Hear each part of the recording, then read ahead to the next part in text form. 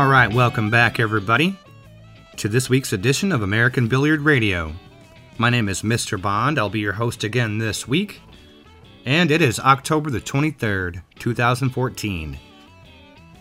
I want to kick the show off by congratulating Mr. Shane Van Boening for his fourth win at the U.S. Open 9-Ball Championship. That was an astounding field to make your way through, so props to him for that. And of course, it's his fourth time, so, wow. Pretty impressive stuff, man. Shane's got a lot going for him, that's for sure. And if you would like to pick up a historic memento of the occasion, our friends over at GoPlayPool.com have a brand new t-shirt for sale. It's a U.S. Open 9-Ball Champion t-shirt with Shane Van Boening's face on the front, with the years listed, 2007, 12, 13, and 14 on there to indicate the years that he's won. If you want to pick up a t-shirt commemorating this year's U.S. Open, head over to GoPlayPool.com. They're only $25. And, of course, as always, a portion of the proceeds do go directly to the player. So Shane will be making some money off of that a little bit on the side, too, as if he needs it. But anyway, yeah. So great win for Shane. Great T-shirt to mark the occasion. And what else do we got going for you? Well, this week we're talking with Mike Howards is going to be talking with Barry Berman. They're going to discuss some details from the Open. Hopefully that will lend itself to a better understanding of what's going on with the money and the payments and whatever else they decide to talk about. We also got together with Coach Johan, the Euro team coach, and Coach Wilson, the United States coach. And they each gave us their thoughts on some of the different aspects coming up. And there's a little bit of a friendly wager between the two of them that I think that you'll find interesting. So stick around for that. We'll be back with Johan right after this.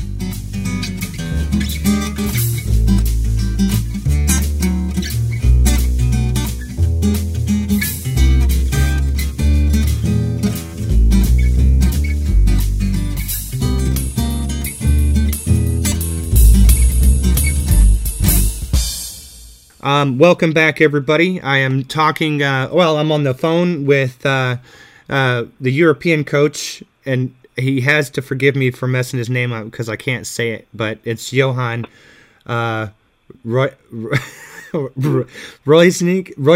I can't say it. I'm sorry. I'm just retarded. Anyway, I've got Coach Johan on the line and Mark Cantrell, and we're going to get some thoughts from the coach about this year's team. Johan, how do you feel about the Mosconi Cup team for Europe this year? Pretty confident, like I do every year. I think we have some of the top players in the world in Europe, and the competition is fierce. So sometimes you play with Mika or Nick or some other guys, but every time that we go up to face America, we have a strong team, I feel. Yeah, this is true. Well, now let me ask you this. Are you familiar with the selection process that has gone on for the Team USA? Yes, very much so. Okay. Now, because I feel strongly that is the correct way to go. Oh, so you like the concept of handpicking the team?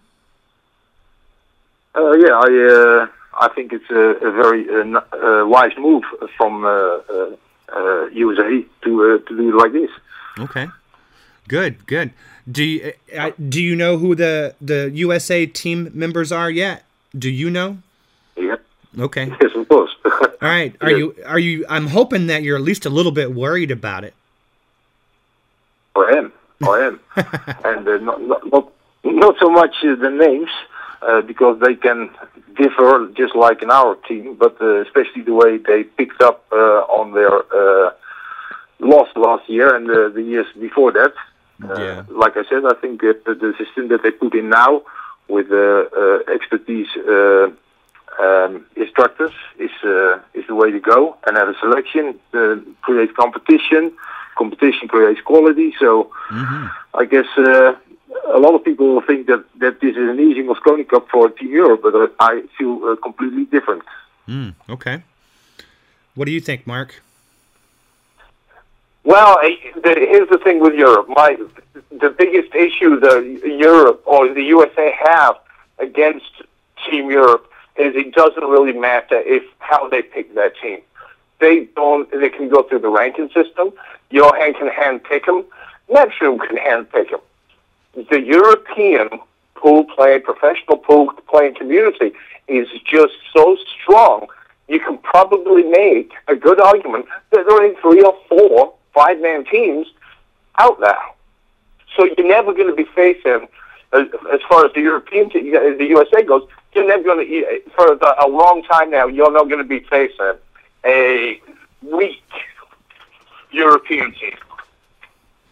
Right. And I think that Johan, being, in my opinion, and probably in most of the players' opinions, is the greatest coach that Europe's ever had. Oh, wow. And well, it's true. Look at the results. Look at what you've done for the team. So that's true. The team itself is a strong team, but there's something else behind it, and that's the coach. And that's what I think Mark Wilson also is trying to get to. But if I can ask you, Johan, yes, could I go through some of the names? If you just give me a brief explanation of what each of these players you think bring to the team. We've got Niels Van.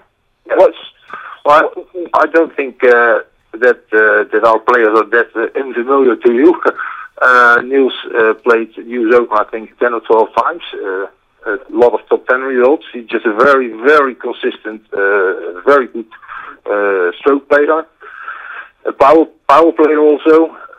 We got a Carl with all his elegancy and his flamboyancy. We got Darren, the grinder, the solid player. So Nikos, the Spartacus we call him, strong guy. So I think our team again, Mark Gray, of course, he was first pick because he earned it first, so he's definitely in shape. So I think, as you said, we will always have a strong team, and we have a good system to bring our players prepared to the table. And I think that's why I said just now that I think this time America's stronger and fiercer than ever, because now they use the right system. They go through competition, which means quality. Yeah. I agree with that. I'm this year. I'm very aware of how things will go. You're aware of how things will go. Yes. I did an interview with Darren 2 weeks ago, and at that point he hadn't been picked, but he was hopeful, and he said this is the first year that I would feel that we were going into the Mosconi Cup knowing that we were going to win. Wow. Okay. It's good that he's confident. Yeah. Did you feel the same way, or are you saying the same thing? No. Mark just told me that if we could put up 5 Mosconi Cup teams in Europe, by the quality of our players. But that is not what is going on. We don't play the 5th team of Europe, and we don't play the 5th Mosconi Cup team of America. We play the first team. Yeah. And the first team of Team America will always carry very strong players. And the only reason they didn't play well in the last couple of years was that they had a hard time becoming a team. Yeah. Well, that has been taken care of. Yeah. So we will play a team this time. Yeah. And then it goes the best 5 European players against the best 5 USA players, and that will be a tight match on any day. Yeah, I think you're right. I think that well, that in the format is it's impossible for one person to dominate any one part of the game, being that it's doubles and you play these matches out. That really changes it as far as someone's individual performance as opposed to playing together on a team. It's a different ball game. Mm-hmm. I think absolutely true. I just said that you're the greatest coach that the Europe team has ever had, and I think part of that success. No, seriously, I believe it, and I know the players believe it. You see, you've got the respect from the players. I mean, you were going to not come back, and they wanted you to come back, right? They came to you and wanted you to come back, and because you have their respect. And having said that, now you know your team. What's your next step? What do you do next as team captain for Europe? Because you're getting to know the team. How many weeks before is it? How many weeks is it before? Today. 6 weeks, 5 weeks, 6 weeks, 5.5. So what's your next step? What do you do next with your team? Continue the preparation and make sure that everyone is aware and awake at the right time. That's in 5.5. Yeah. And I think Mark will do the same. I mean, for the players now that they know the team, it's all about the Mosconi Cup. Well, you see, because you and Mark have the same issue. Your players are scattered all over the world. Uh-huh. So with your players being scattered all over the world, is it phone calls? Is it motivationals? Is it conference calls? Well, I'm seriously asking because I don't know. Uh-huh. I'd like to think that if, let's say you were playing for Real Madrid or a soccer team, and you go, okay, guys, or you're all in Spain. Here's what we're doing. We're going to get together and we're going to, do some bonding. We're going to practice together and this and that. You can't do that with these guys right now. You can't do it until what? A week before, or 2 weeks, a week, 2 days before the event. So what preparation goes into it? Normally we prepare like 4 days before the Mosconi Cup. And then the preparation starts before, but the practice table time is only for 4 days and being together. So there needs to be an efficient way to handle that if we want to become a team in 4 or 5 days. Mm-hmm. Yeah. But on the other hand, go ahead. all these players have played Mosconi Cup. All these players, except for Mark, but I know Mark for a long time already, for a year or two, but all these players have worked with me, and I do suspect that they have a feeling about how I want them to prepare. So they will. Mm-hmm. Oh, that's good. That's the Americans. See, that's been, I think, I'm not trying to bag on the USA team at all, okay? That's not what I'm trying to do. In the past, I think that's something that's somehow been missing. I said it before with coaches, American players, especially in America. The coach is set up here on a pedestal, okay? What they say goes, and there's no arguments. That's what the coach said to do, and that's what we do, and that's how we prepare. And it's in his hands.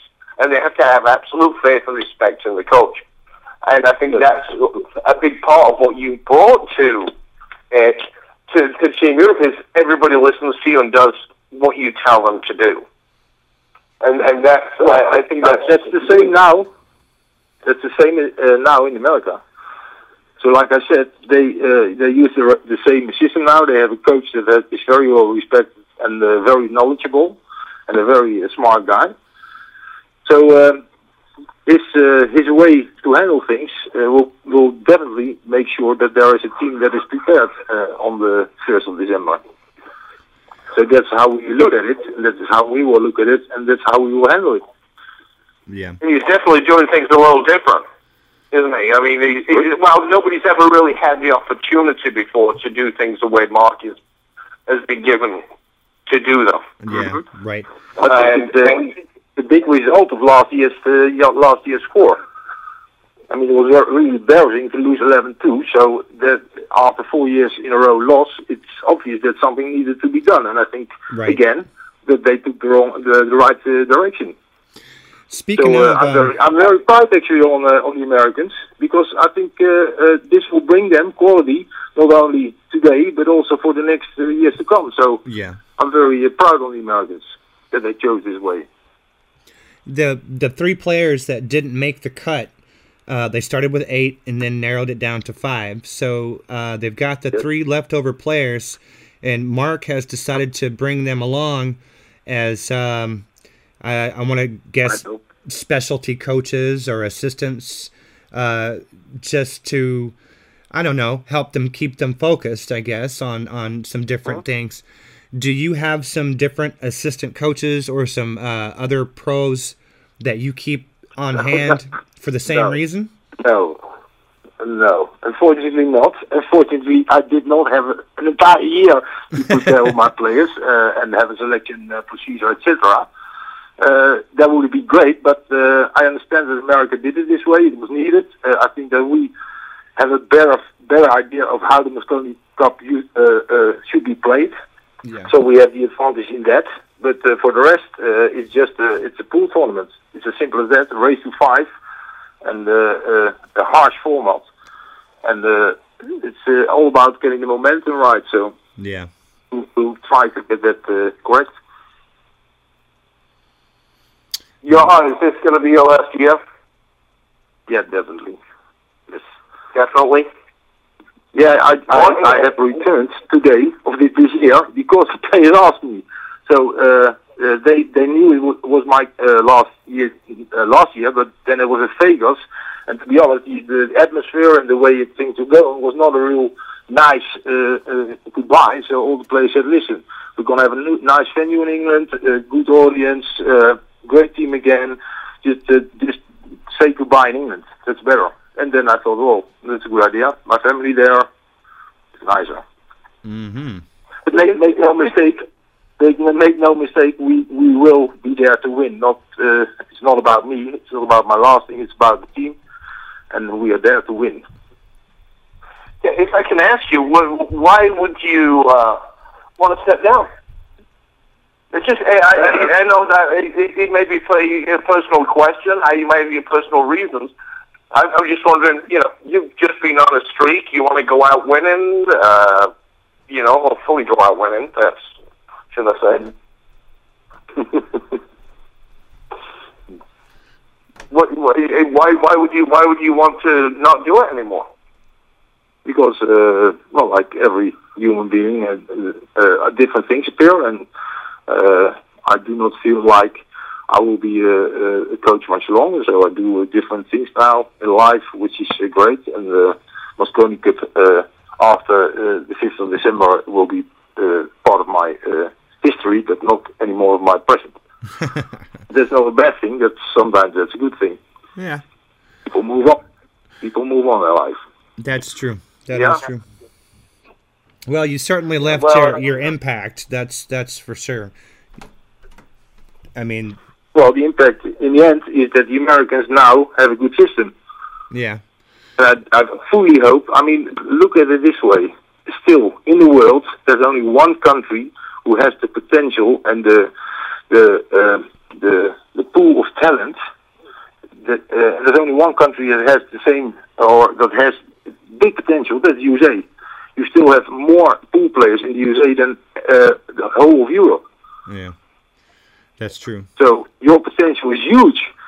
So if you get them out, if you make them quality players, all these youth players, well, then we're in trouble.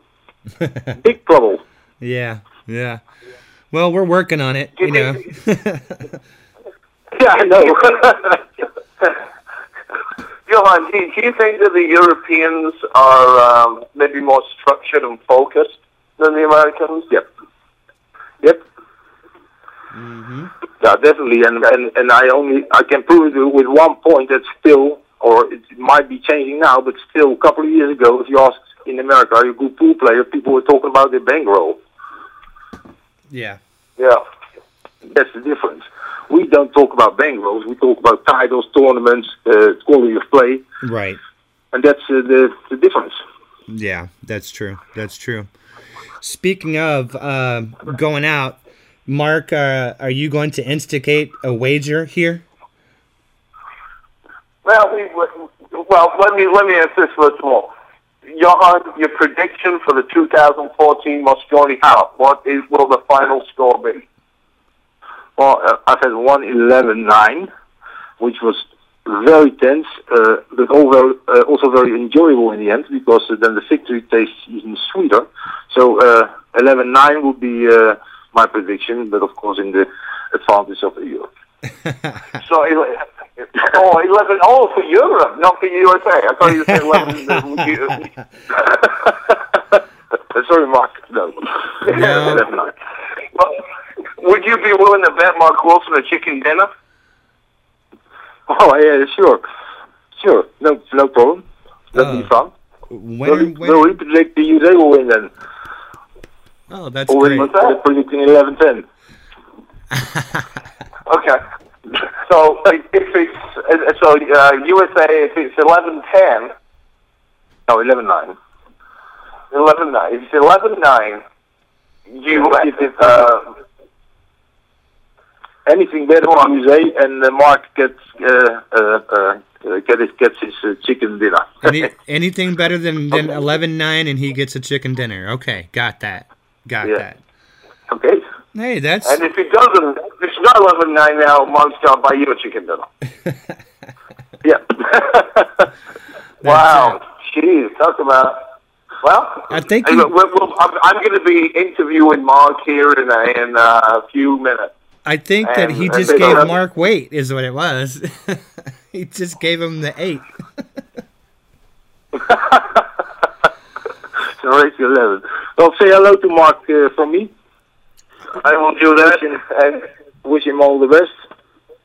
All right. Okay. We will do that. And thank you so much for taking the time to talk to us, Johan. I do appreciate it. And best of luck to you guys at the Cup. Okay, well, I hope you'll call me again sometime, or when the Cup's on. Yeah. Absolutely.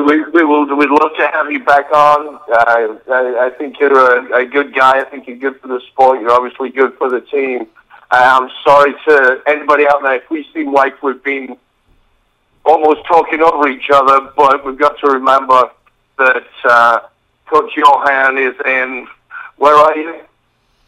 I'm in the Netherlands. In Belgium, sorry. In Belgium. In Belgium. He's in Belgium. Told you. And so, it's there's sometimes a little bit of a delay. Yeah. But, again, Johan, thank you very much, and look forward to watching the Mosconi Cup, and I wish you luck. You see, Darren Appleton asked me last Mosconi Cup, he came up to me and said, so who are you rooting for, pal? Who do you want to win, pal? You see, I'm originally from England, but I live in America. My whole family lives in America. And so who are you rooting for? And then I started feeling guilty whenever I cheered for England, for Europe, and I felt guilty if I cheered for USA because I got friends on both teams. Mm-hmm. So that's better. I just want a good match. That's all I would like to see. So, well, thank you, David. The thing I'd like to say. Yes, sir. Okay. Well, what I also would like to add also is that it's nice that there's been an interview about coaches, but let's be honest, it is about the players. Yeah. And there's going to be 10 great players playing each other on the Mosconi Cup. So looking forward to it. All right. Well, like I said, we'll talk to you again soon. Maybe we'll get you on the phone after we administer our whooping. So just keep your head on a swivel. All right, I'm going to get out of here, guys. Well, so everybody take care. Yep.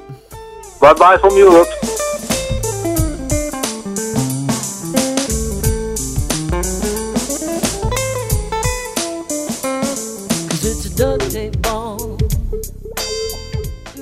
Welcome back to American Billiard Radio.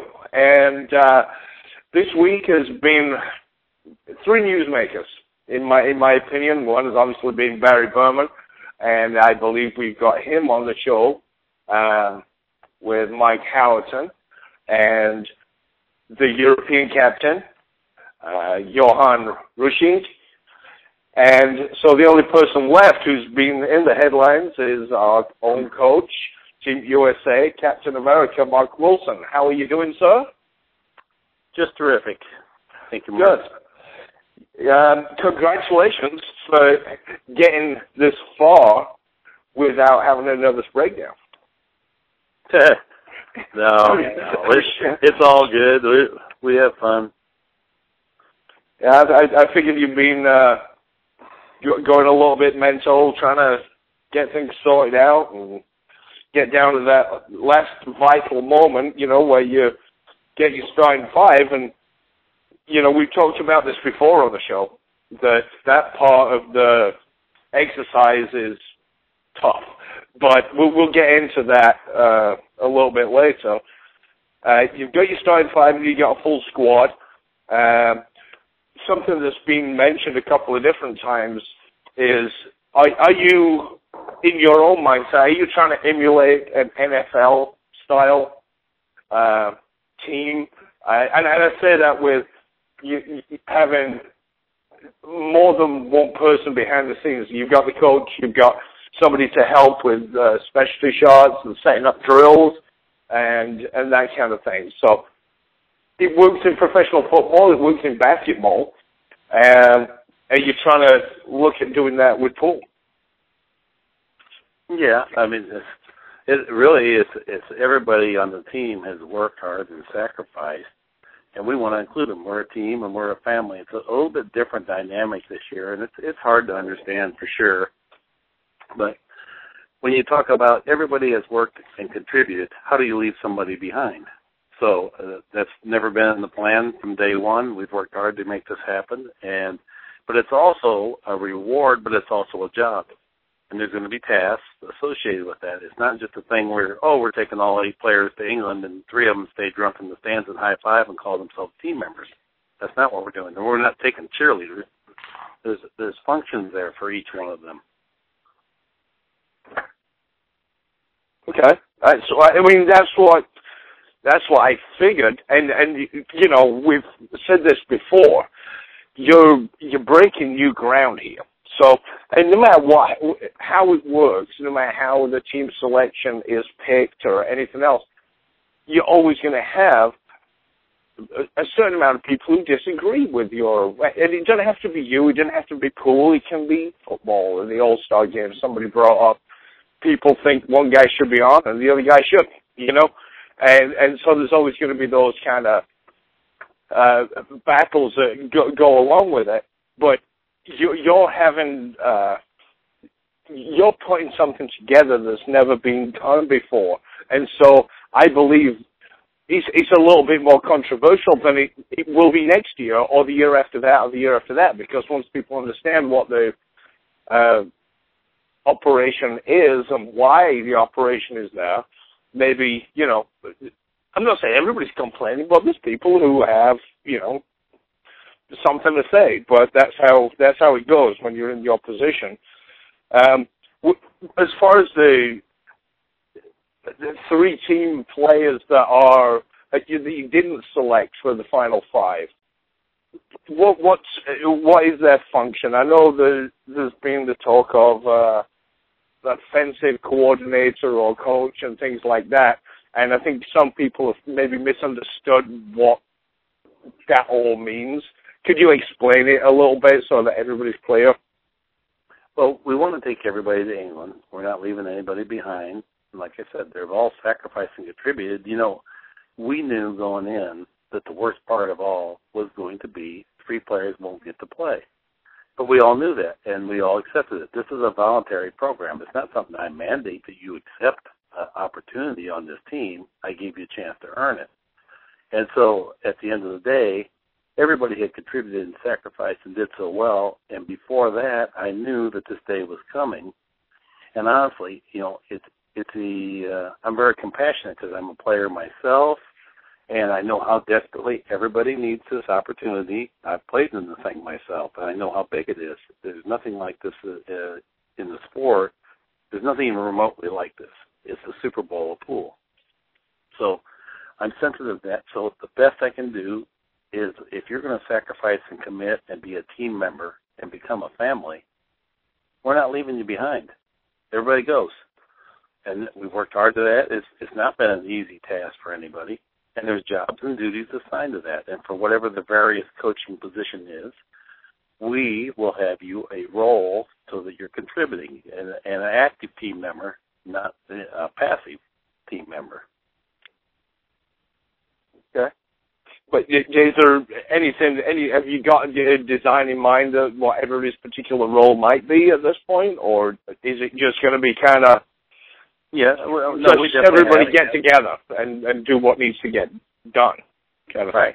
Right. No, there's definitely, it's just largely, okay, it's just an opportunity for them to have an influence, and there's certainly a psychological advantage to having everybody on board and be a team and stick together. Okay.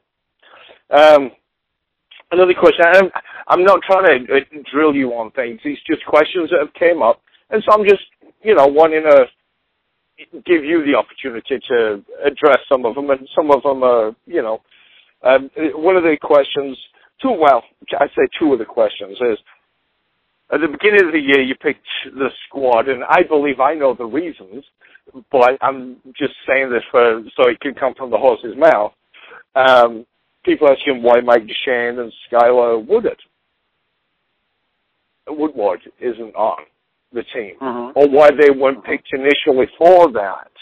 Was there my explanation that I've said openly is Mark Wilson doesn't have a crystal ball and can't tell what's going to happen. Maybe Sky would have been on one of the, maybe on the initial 12, but he came out of nowhere. But what's your take on that? A lot of people are kind of saying, "Oh, Mike and Sky should be on the team." Okay, well, I was unaware of that part of it, but anyway, the bottom line is the Mosconi Cup is a team event, right? So we've got to design a plan to win a team event. It's not an individual event. And so what makes a team? It's an individual sport. How are we a team? It's when you act together, when no one is more important than the team. And there's the honor, integrity, values that have often been missing, the respect, discipline, dedication, unity. All these things have been missing in our sport so long, and particularly with a team. And so if it comes down to you and I are playing together, it's not up to me to make a hero shot. I'm going to play safe and get you ball in hand. And yes, you'll be the glory boy, but maybe I merely made the winning shot back when I played safe.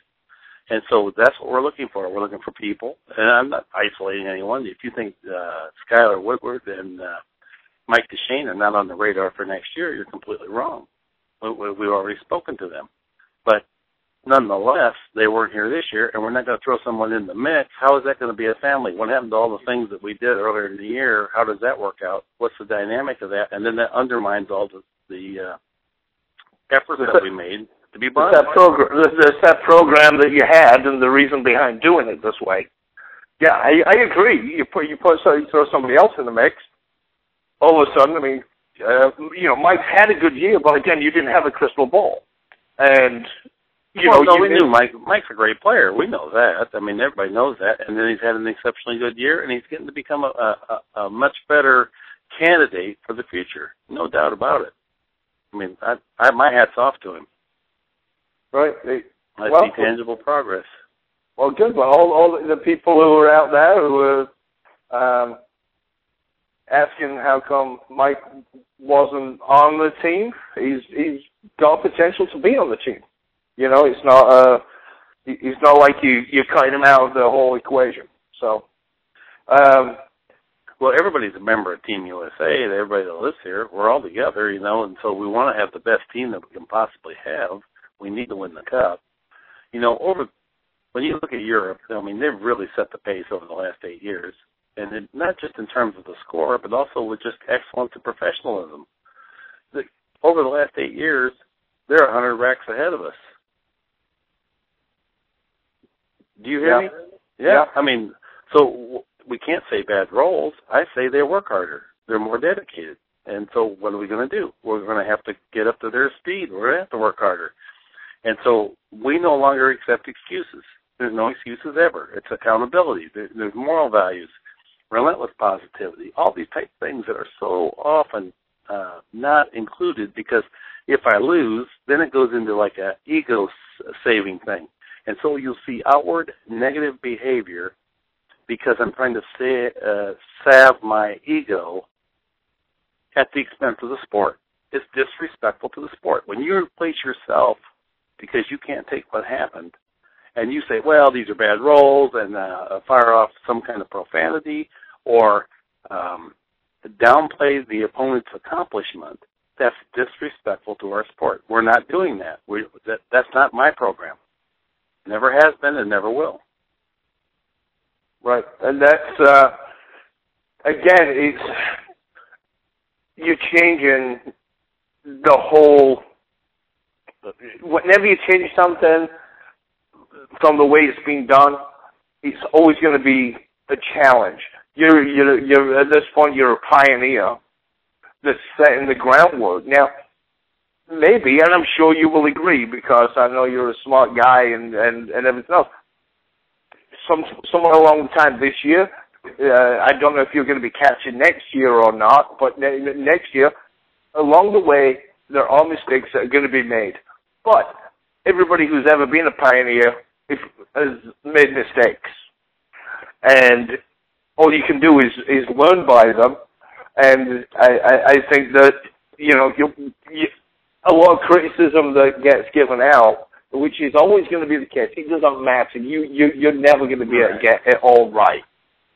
But a lot of the criticism is just because you're straying away from the original, what everybody knew, this is what we know, and now all of a sudden, now you've got what? You've got the other players coming, you've got other players coming to help, and you've got 2 team captains. What's going on here? Well, this isn't how it's done. You're supposed to have 1 captain sat there watching. That's how it works. But I just spoke to Johan Rutschnik, and he thinks what you're doing is fabulous. He's hats off to you. He said, "I think this is the way to go. This is the only way to go," and he's doing it right. And I think he's making big strides, and it's going to improve the image and the overall play of Team USA. So that's nice of him. You had to, and we talked about this before when we were doing our interview, when you picked your initial 8, and we'd said, man, it's going to be tough action when you got to get down to picking 5. What was your final process to pick that final 5? Because I know it was probably one of the toughest things you've maybe ever had to do. Oh, sure it was. Well, just to digress for a minute, I don't really think that I'm a pioneer. I mean, that doesn't make sense. This is all stuff that has dissolved into how could we be in this particular state? We cannot continue to operate the way that we have. I don't think anyone would expect to get much different results. Now, when you say, oh, you're doing it much different, and you're trying to have everybody have moral integrity and be respectful of the sport, what a ludicrous thing. How do you expect anyone to get on board? Don't wonder why the sport doesn't have money in it. If we don't respect it, how can I ask someone else to respect it? That makes no sense. This is what should have been done. And so then when we apply that, and because it's never been done and it's foreign, people are confused. I've tried to get the message across, and I think perhaps it's misunderstood or unheard. I'm not sure. But the point is that Team USA is operating differently, and it's all above board. Right. Well, that's my point. It's operating differently when you change things whenever you do anything different. You know, didn't somebody once say that a motor car was just a fad or something, or a computer was just a fad? You know, but look at, you know, what it's done. And I'm not trying to... No, I'm just saying that it should have been this way all along. It's not like we've invented something here. It's not like it's secrets. Well, you've never had the opportunity. Nobody's ever had the opportunity to do it like this before, Mark. No. For Mosconi Cup. Not for the Mosconi Cup. It's been the player rankings and 2 wildcard picks, or the U.S. Open winner, and then you find out who your team was 5-6 weeks prior to the event. So there's never been a chance to team build and do these different things and say, okay, well, I realize this is not something that just one person needs to be involved in. We need to have other entities involved that are going to make us more productive. And so, and that's all I'm saying, is it's just different. That's why you hear things on the internet that, you know, oh, this is a little goofy, and why is it changing this? Why is this playing it on? Well, you know, I imagine you've got to be in the position to do the job to understand the challenges that maybe it provides and trying to make a difference.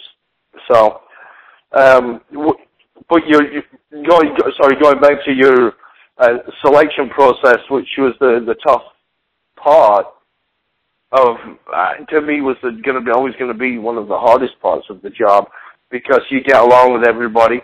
Everybody's doing their best. Everybody wants to be on the team, and at the end of the day, 3 people, you know, are not going to be playing members of the team. Did you have a certain process to go through to get to that point as to how you picked, or? Well, it started way back when they were selected. We did an interview process, and then it was explained about all the things about this team is going to be built on honesty.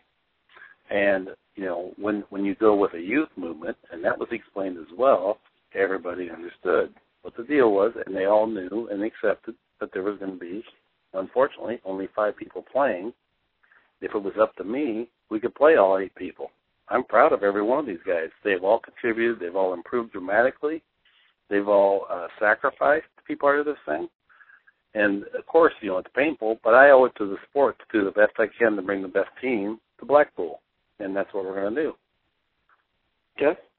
Now, so now you've got your final 5, and you've got your staff that are there to assist.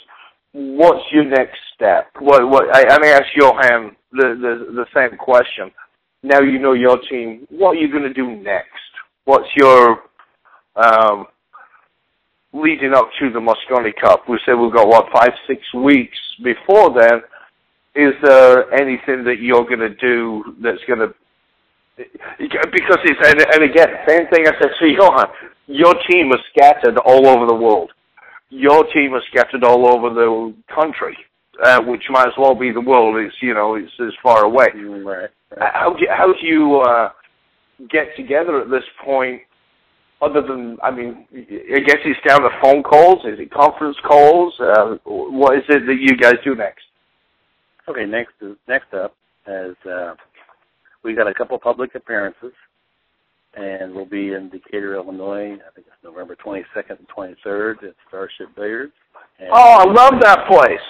All right. Yeah, great place, and we're looking forward to it. It's going to be a real fun thing. Big media following. A bunch of league players there that are coming out. We'll be doing a Mosconi Cup style match. We'll be doing a pool clinic. We'll be doing a charitable thing. And then after that, then we return to Lindenwood University, which is our home training ground. And all the tables will have brand new Simonis on them. We're shifting our clocks to London time. We'll be eating, sleeping, training on London time for that week, leading up to our departure to Blackpool. Oh, I think we have another appearance in there, too. It sounds like we have a local appearance one night. Yeah, we're going into isolation, and we got things to work on. That sounds awesome. And then just to go back to Decatur, Illinois, to Starship Billiards, I went in there I've been there I think, twice. We've got 2 locations. There's another one in Springfield, I believe, Springfield, Illinois. And we were there in the afternoon just doing, some stuff, and the place was absolutely jam-packed. It's got a raised level there, well, it did at the time, where they've got tables and chairs set up for like a restaurant. And their food is so good there that people come. They're not pool players. They just come for the food. Right. In that place. Real good. It's a very vital pool area, and there's a number of leagues up there and cue builders and then the pool room, and they all believe in the sport and believe in what we're doing and just wish to participate in it. They have a huge juniors program. We're going to interact with them, and we'll do a fundraiser for them, and we'll also do a clinic for them while we're there. So, and I'm a very big believer that, if we don't nurture the youth, where do you think the sport's going to, how's it going to grow? It's going to continue to dwindle. And the leading players in the sport would stand to be the biggest losers if we don't nurture the sport and rekindle it and get pool room zones opening and junior programs going. Okay. So let me the leading players would be the biggest winners if they were to nurture it. So all those that are, leading players and pool room owners and pool league operators and manufacturers, then that leads us to the Pool Awareness Week. That's November 2nd through the 9th. And that's another big Team USA battle, is to get people to bring one new person to the pool room. Engage them, teach them a draw shot, tell them about a pro match, anything. Just help by just including one new person that week. That's all we ask for. So let me just make sure, what is the dates for the Decatur, Illinois, for Starship Buildings? I read that off. Let me double check. They're at my desk at the school. I just want to make sure that everybody knows about it and everybody has a chance to... Okay, good. Yeah, here it is. It's the November 22nd and 23rd, Saturday and Sunday. 23rd. And then after that, you've got one more? Yeah, Big Six Billiards in Breeze, Illinois. Okay. And that should be a pretty cool one. This will be like, they're going to do it full on Moscone Cup style. There'll be a fog machine, DJ, be 2 diamond tables. We'll be playing a lot of, this will actually be just a proper 5 Moscone Cup players playing matches. There's some pretty decent prize money attached to that, and so that should be an unbelievable event and a great final lead up to heading to Blackpool.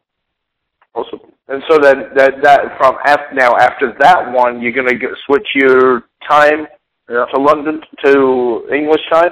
Yep.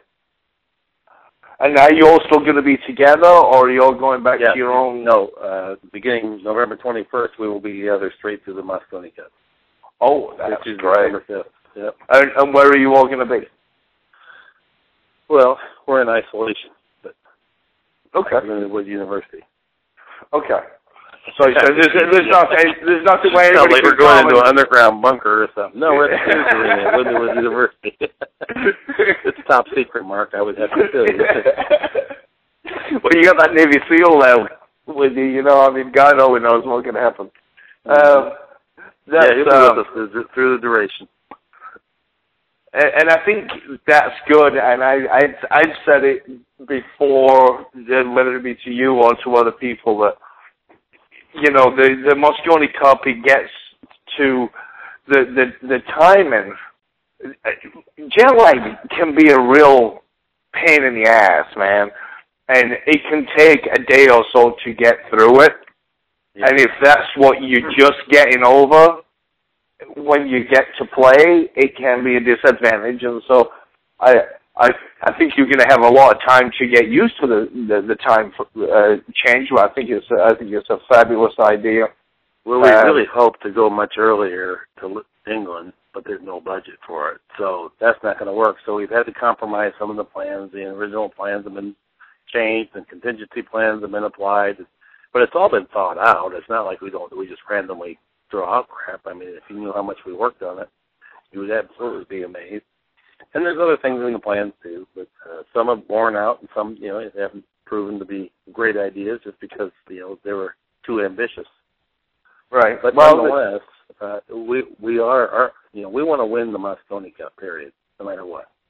And so that's our primary objective. And secondarily, we would like to do something great for the sport simultaneously.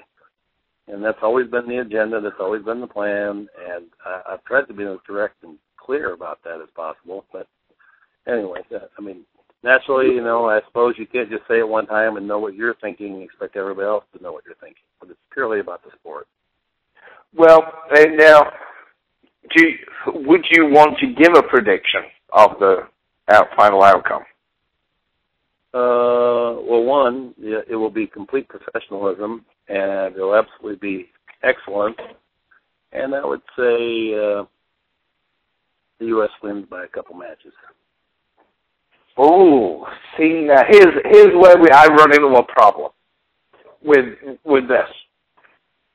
The problem is I just spoke to Johan and asked him for a prediction. He said 11-9. Obviously, to Team Europe. Oh, he didn't think the U.S. was going to beat him 11-9? That's exactly what I said. Okay, well, let me get a hold of him. That's exactly what I said. And we had a little bit of a chuckle about it. Now, here's the thing. I said, well, it's a friendly gesture. I know you're not a gambling man, but would you bet Mark Wilson a chicken dinner on it being 11-9? He said, if Mark Wilson gets to better than 11-9, I'll buy him a chicken dinner. If he doesn't, he buys me a chicken dinner. Okay, great. You want to buy you dinner anyway. I mean, here's the thing for me. You couldn't possibly bet more on this than I have. I've got everything at stake on this thing, and if it goes down bad, I'll totally take credit for the failure. Well, to me, that's how a team captain is supposed to act. I'm sure that there's, unfortunately, you're probably the exception, one of the exceptions to the rule. I think a lot of people would rather not take the blame and take the credit. Yeah, well, it's not about me anyway. I definitely will take the credit for a failure because it was, something I had an oversight. But everything's been planned out and thought through. It's not just willy-nilly make a decision and go with it. That's funny, though, that you both said a couple of games, you both basically 11-9, saying the outcome was... So that's good, and I'll pass it on. Oh, Johan wanted me to say hi to you, and I'd tell you good luck. We have, and I feel the same way towards him, we have such a couple communications we've had. We clearly have deep respect and admiration for each other, and for his record in the Mosconi Cup being undefeated, we're at a stage of time when Europe has really had a failing record and was starting to look like they had no chance. To resurrect that and make them into a dynamic superpower, that's really quite a testimonial to his skill. So he will not be underestimated and totally respected. Well, yeah, and sorry, one other thing that I said to him, and maybe you'll agree, it's just because Europe has had such a surge of late. Team USA are never going to have, in the near future, and never going to have an easy team to play against. I believe that Team Europe could make 5, if they looked at it and started spreading people around, I think they could make 5 Mosconi Cup teams right now that were good, competitive teams. And I'm not sure that the USA, for whatever reason, has that ability. But they can probably put 2 or 3 good teams together. But what you're trying to do is hopefully going to give that a reinsurgence and put it back to somewhat even, whereas we can have a choice of however many players we want that are going to always be world class. Mm-hmm. So. One thing, Mark, a lot of times people say, Europe could field 5 teams. That would be a very competitive, opponent for the USA's top team. But I'll tell you what, we can put together 4 or 5 teams that would be very competitive for them, too. I don't know why we always get, we've got plenty of talent here. Now, sometimes I think we lack direction or leadership, but we got the talent. Now we just got to harness it and make them become team members and get back on board here. We just need to work harder. Yeah, I think. I mean, it's pretty close to basically what I was trying to say. We've just been the USA pool players have been in such a rut for one reason or another, and it is time to build them up and make the whole scene better and more appealing for everybody concerned. Make people want to play pool. Well, why do you think we're in a rut, though? You said we're in a rut. I think we're in a rut because everybody's broke. Everybody's broke. Everybody's out for themselves. There's no unity. You look at the Europeans and how they are always together. They're structured. They support each other. It seems like the USA players, everybody's just trying to get what they can get because they have to. This is how they feed their families. They don't have, for whatever reason, I don't know what the reason is. That's where the rut comes in. I don't know why Thorsten Homan can travel around the world and he's got a nice place to live and a nice car and able to do what he does. And he's structured. Same thing with Darren Appleton. Niels Klæhr. Okay, we can't really say that about many American players who are not struggling. Right. And so that's where the rut comes in.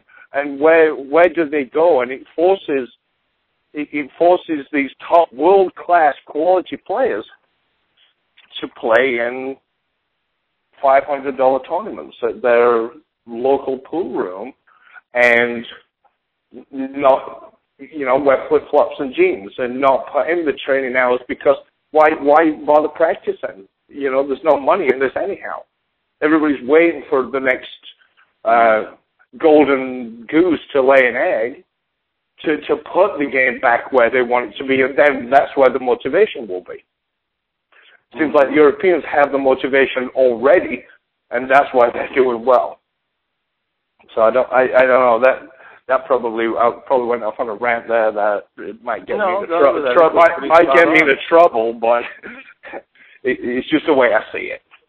And there's no one to get in trouble with. Well, the pool playing community, it's easy to get in trouble these days. So, but here's the thing, Mark. We're behind you. I've got to ask you some of these questions, and some of them are kind of difficult to answer because, again, you're doing something that's different, that's groundbreaking, and whenever you do that, there's always going to be people want to know the reasons why. And hopefully you've given them some of the reasons that, why you're doing what you're doing, how you're doing it. And I think it's been pretty clear, though, from the start.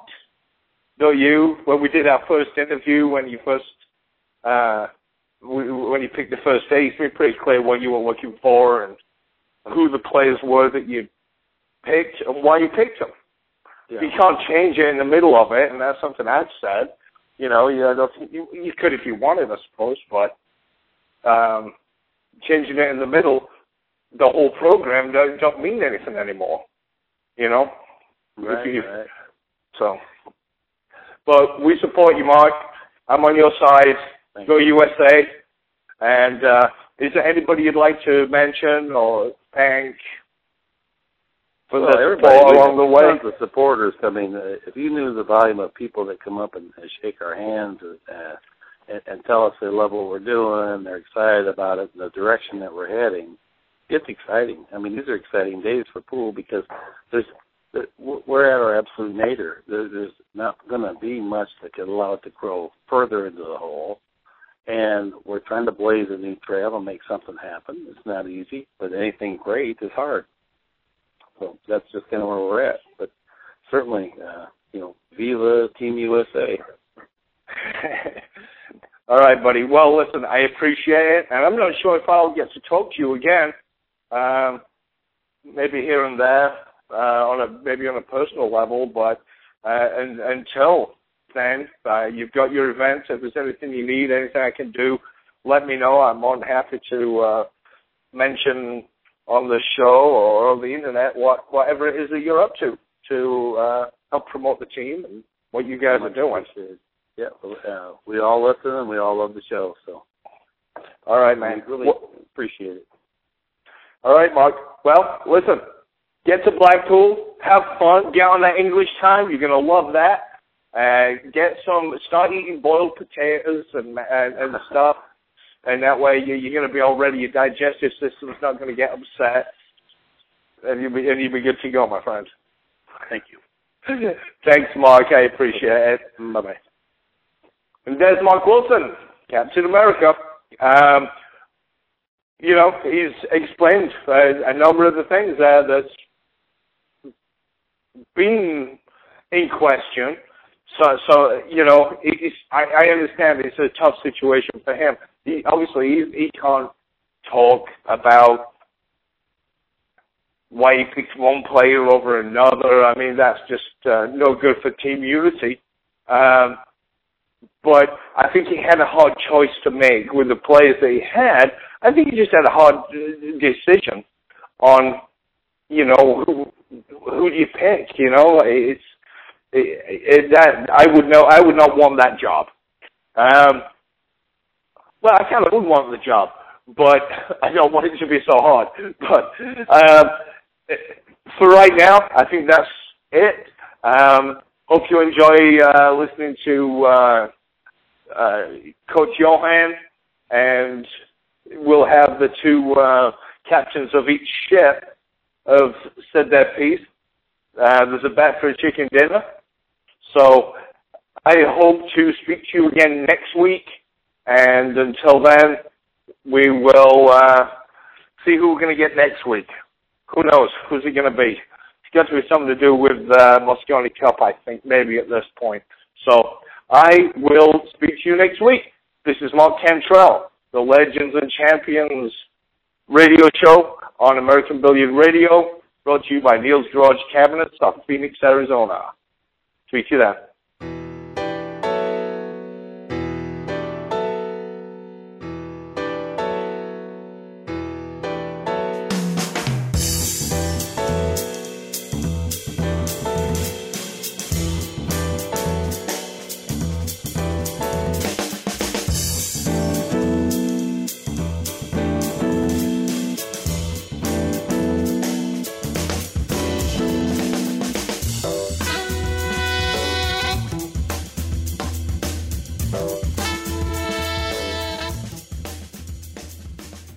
Hello everybody, welcome to another episode of American Billiard Radio, AZ Billiards.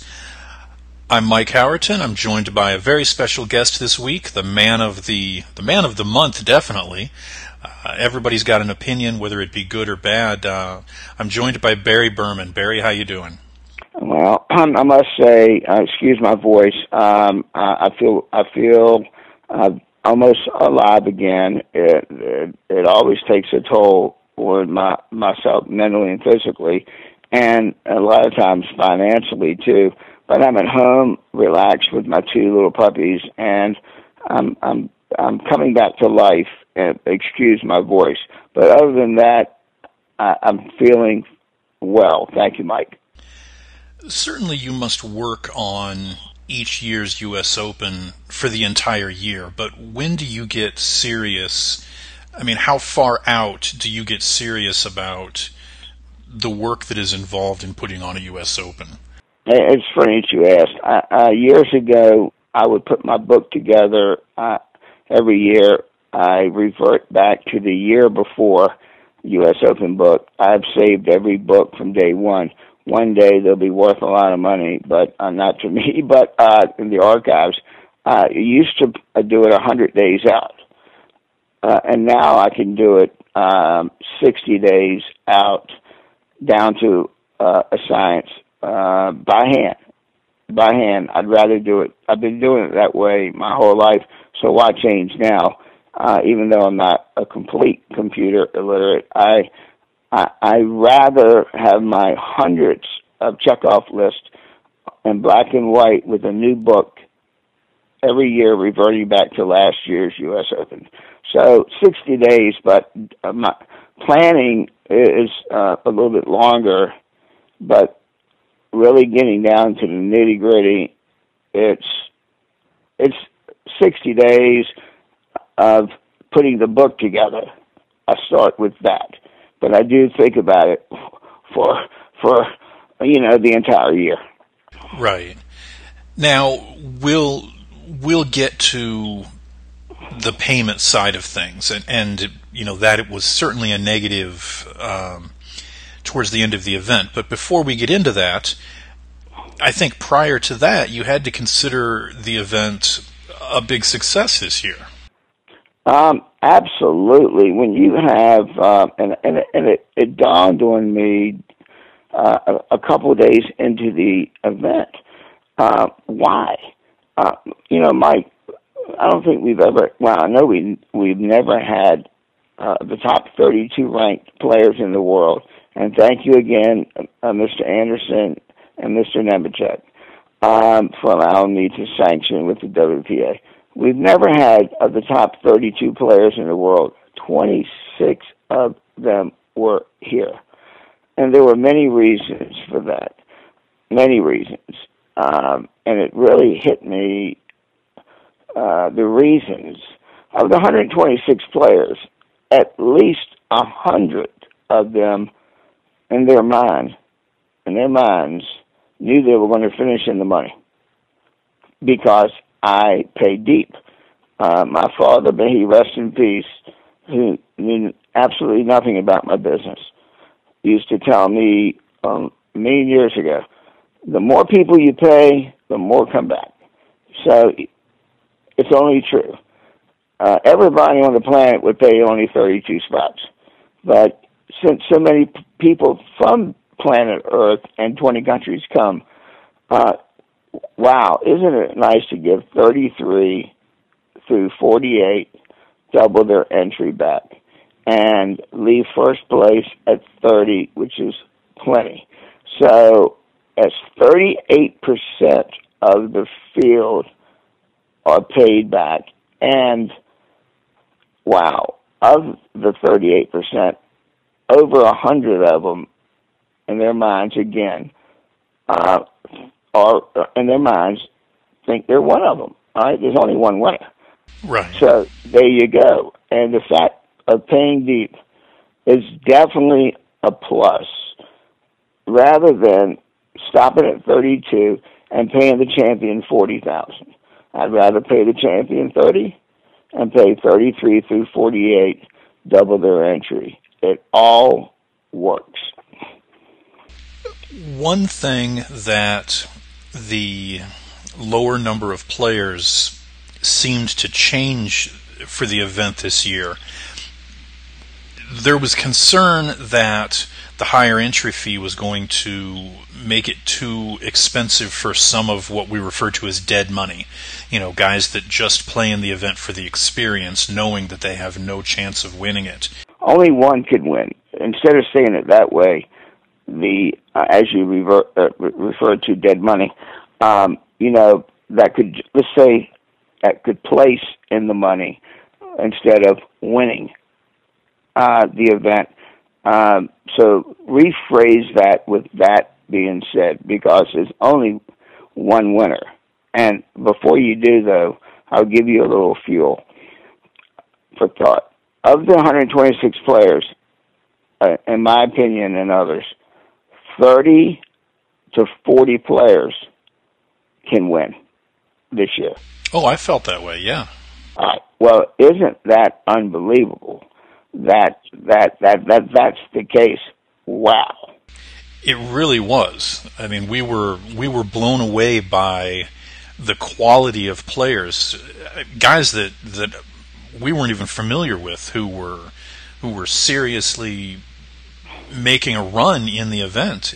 And because of their world ranking. My God. And Jay Hufford and I were stoked about that. I'm not a skateboarder, but I'm stoked about that.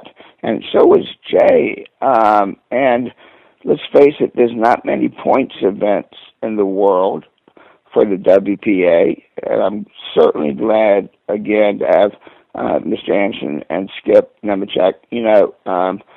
I paid the sanction fee months ago and was glad to do so, and did not deduct that at all when every other promoter does. But wow, in these days and times, for people to travel from 20 countries and to have a field like we had, of course I was on pool cloud nine. I just wished I watched one match and part of the finals, but I'm sure everybody enjoyed the quality of play. Oh, by far. I mean, I don't think there were any complaints. There were 2 or 3 matches that I heard people referring to as possibly the best AccuStats match of the year. That was multiple matches. Yes. The quality of play was extraordinary. And as part of the conversation about the quality of play, I want to talk about the winner, Shane Van Boening. And so do I. Let me just say, honestly, not to cut you off, Mike, in my opinion, and I'm a huge fan of golf, and I've been to Augusta 13 years for the practice rounds from 95 through 09, with the exception of 1 year. So I went to the Promised Land, Heaven on Earth 13 straight years, just a Monday or Tuesday's practice round. In my opinion, evaluating both, and I am a lot of the things that goes hand in hand with pool is golf. Tiger Woods won the Tiger Slam 6, 7 years ago, 8 years ago, whatever, when he was in top form over 1 year. Not in the same year. That's why they call it the Tiger Slam. Okay, he won 4 majors in a row, but again, not the same year.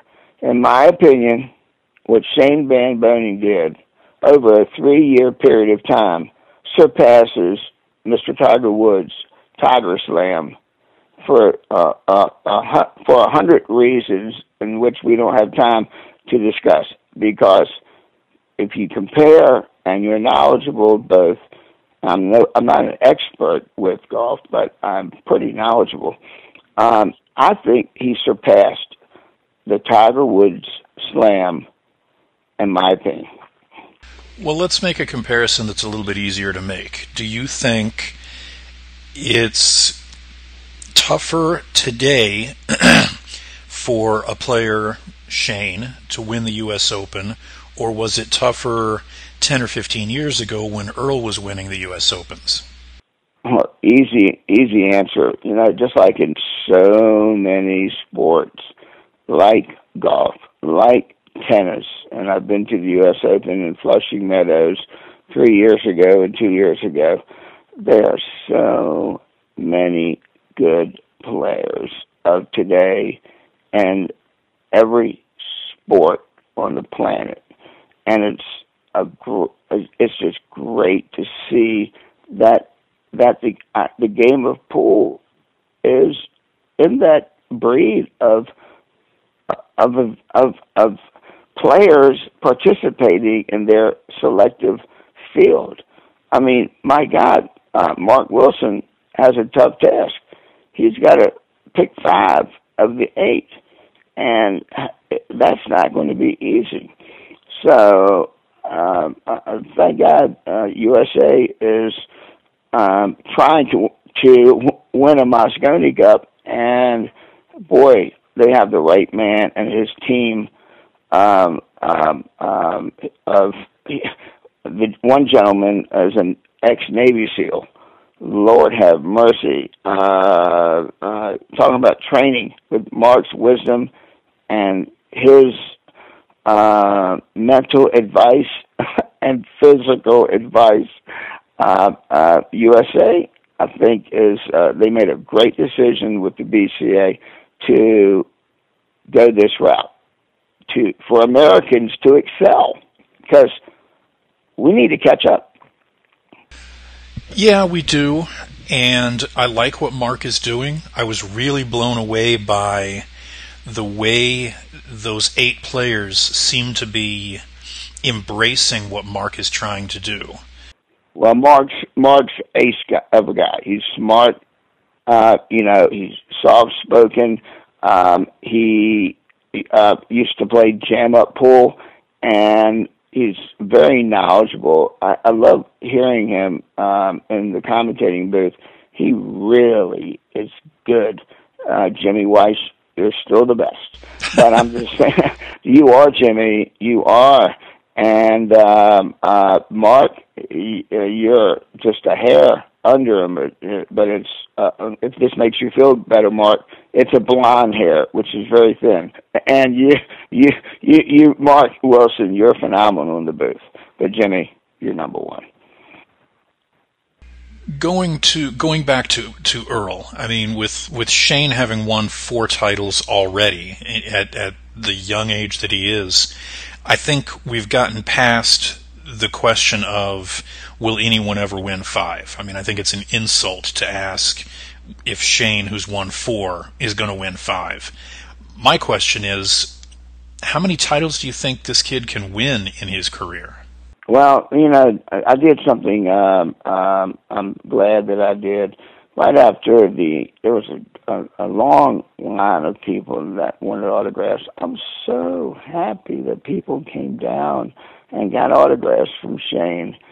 And when he was finally done after at least 45 straight minutes, I mean, he's such a popular young man and just a great guy. I mean, just golly day, what a gentleman, and soft-spoken and mild-mannered. I took off my green jacket.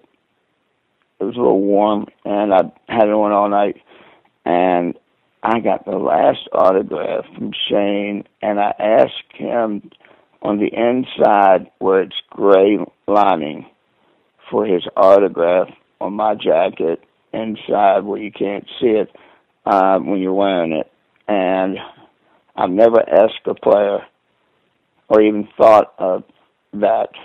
It just popped into the pea brain, and he autographed it, and he wrote under it 4 times with the X, U.S. Open champion. And in answer to your question, Mike, he's 31. What he did was, again, the only person that can break it is him.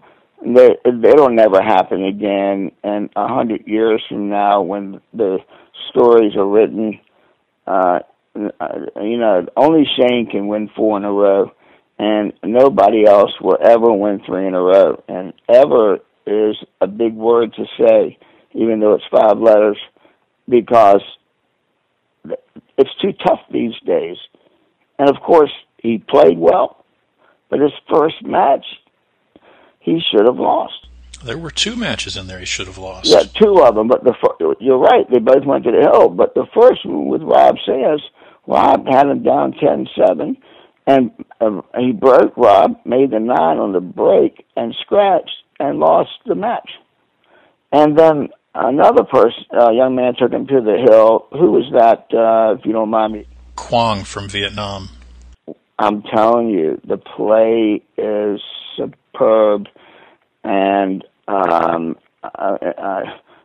with everybody being taken care of come Tuesday, which is already a given, thank God, and we'll get into that. And my what's happening for next year will be happening, which will only increase the prize fund, and there'll be no delays. We'll get into that, and maybe Barry might make a few dollars too. Golly day, that would be mighty nice. But we're going to have corporate America majorly involved, and I'm not talking about one or two or three, and I can't name the ones now, but wait and see. Okay, before we get into the payment, there was one last thing that I wanted to talk about. Do you think that the rule changes that you guys made as far as the break, did they do what you intended them to do? Thank you, Jay Halford. Thank you, Jay Halford. Thank you, Jay Halford. You know, Jay and I really started off the event this year with a bang. If you know what I mean. I missed my cuz last year. 2 years ago, it was just, just a mess when we had 3.5 ballrooms, a lot of tension, crazy times. But I'm so proud of Jay and, of course, Carl and Scott, and that held up so well. Jay, about 10 days prior to the event, 12 days, calls me, and when he calls, he's always, may I ask a question? It is, I have to ask you a question. It's major. It's very important. And he doesn't have to be so polite with me because, golly, we're like cousins.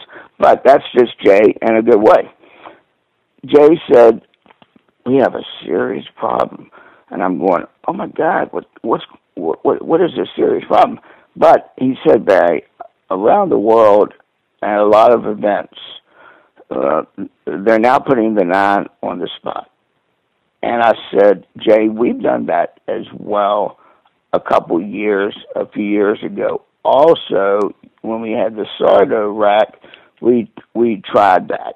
And we did that to eliminate the wing ball from going. So I said, Jay, what do you think we should do? He said, I don't know, but a lot of events are now doing that. I said, well, Jay, here's what we need to do. And you're really much better at this than me. Throw it out there for the world.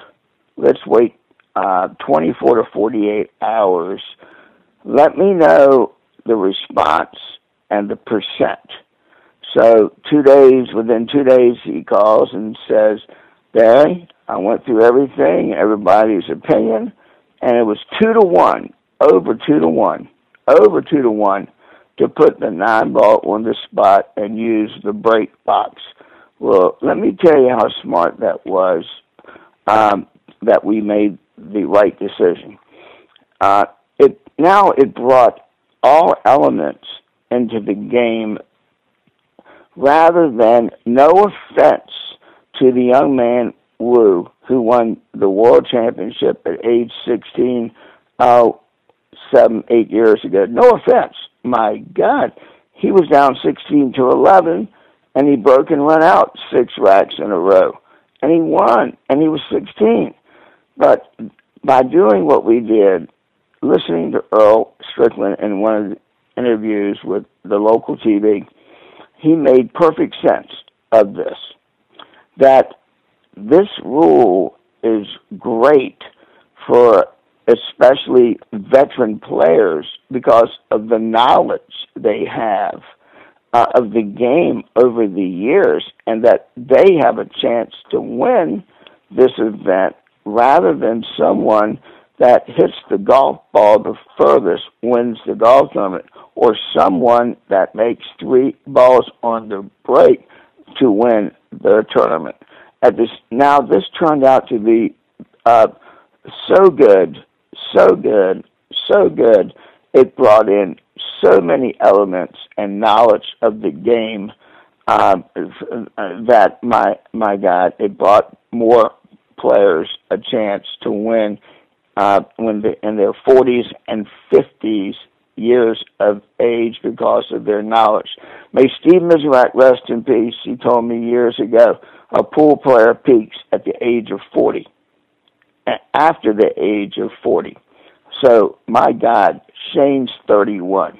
Oh, my God. Watch out, pool world. I don't know how many U.S. Open and World Championships he's going to win. I don't even want to begin to guess. I don't want to jinx them or anything, but I do believe Earl's in a little trouble with the record, and I don't mean just tying it. Okay, he just needs one more to tie. So you've got to bet that Shane's going to win more than 5. Absolutely. Before we take a break, which I know I said one question ago that we were going to take a break after a question, you briefly mentioned the staff that you had at the event, and it just, as more than just a member of the media, as a fan of the game, I've got to tell you, it just felt right again to hear Scott's voice on the mic during that week. It just feels more like the U.S. Open.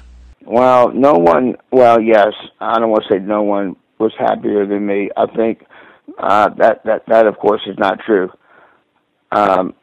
Everyone was excited to have Scott the voice shot back.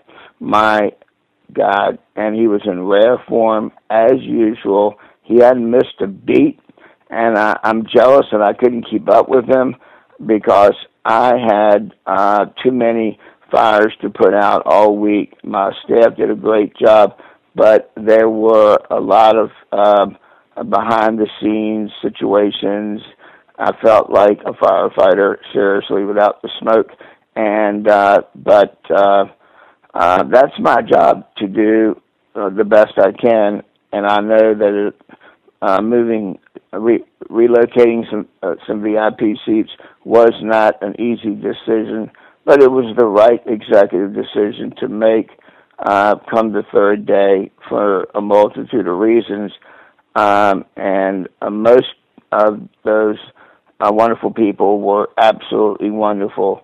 And then there was a couple that actually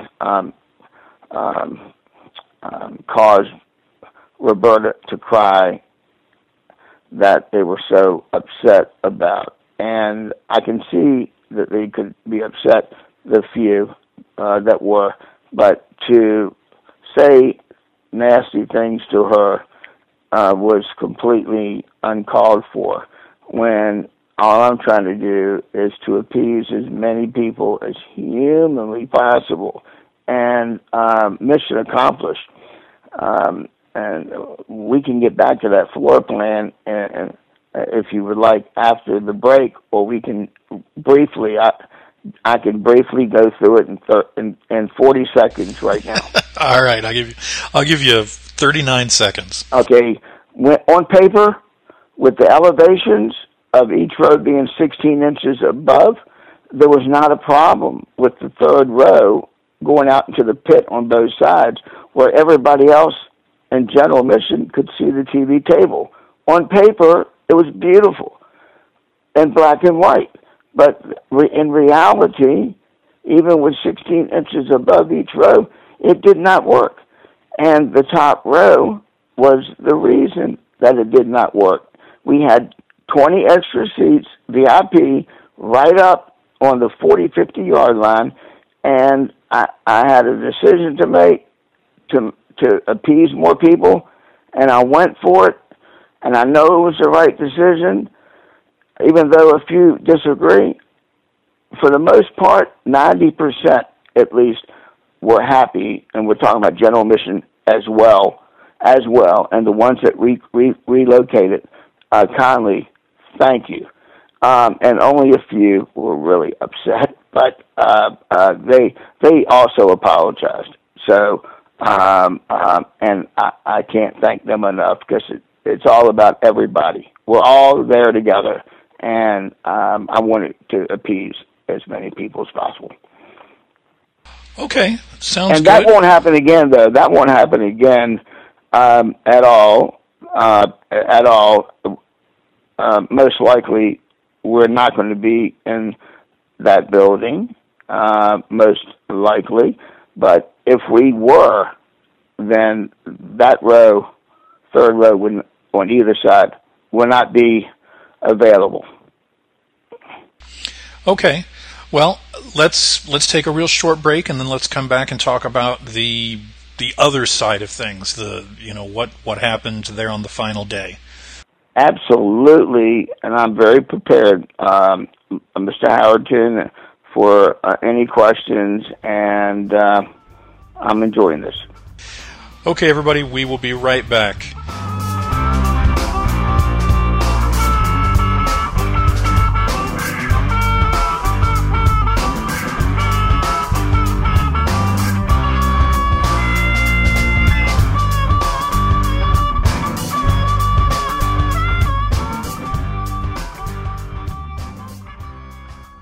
Welcome back, everybody. I'm joined this week by Barry Berman.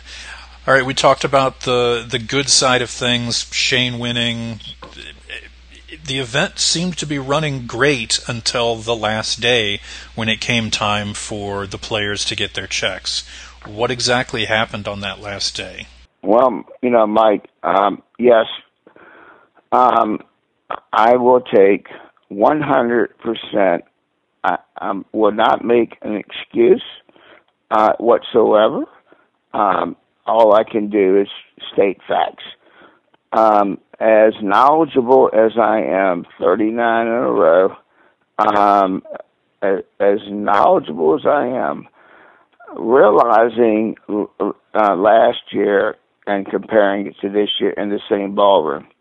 Last year I added 50. This year I added 70. Now, with that being said, last year we had 150 VIP seats, and then we had bleacher seating for general admission for the other 8 tables, and that held 400 people with the $10 wristband all day, all night. Well, I wanted to go all in with my seating this year with no bleachers. And you know what they say a lot, nice guys finish last. Well, again, that cut general admission seating from 400 to 200. When you do the math, and it was so packed, come the second night, I immediately wanted to do the best I can under the circumstances. So I had the hotel. They were forewarned about this, but they finally got to it by the last 3 days. Hook up a TV, a big screen TV at the front bar when you walk in. When we were at capacity, we hit the switch, and for free, people could sit at that bar and watch the TV table, because Barry wanted to make sure that whoever came in the building, if they couldn't be in the ballroom, they could at least watch the big screen around the bar area, have something to eat and drink, and be happy and no charge. Just like at a baseball game.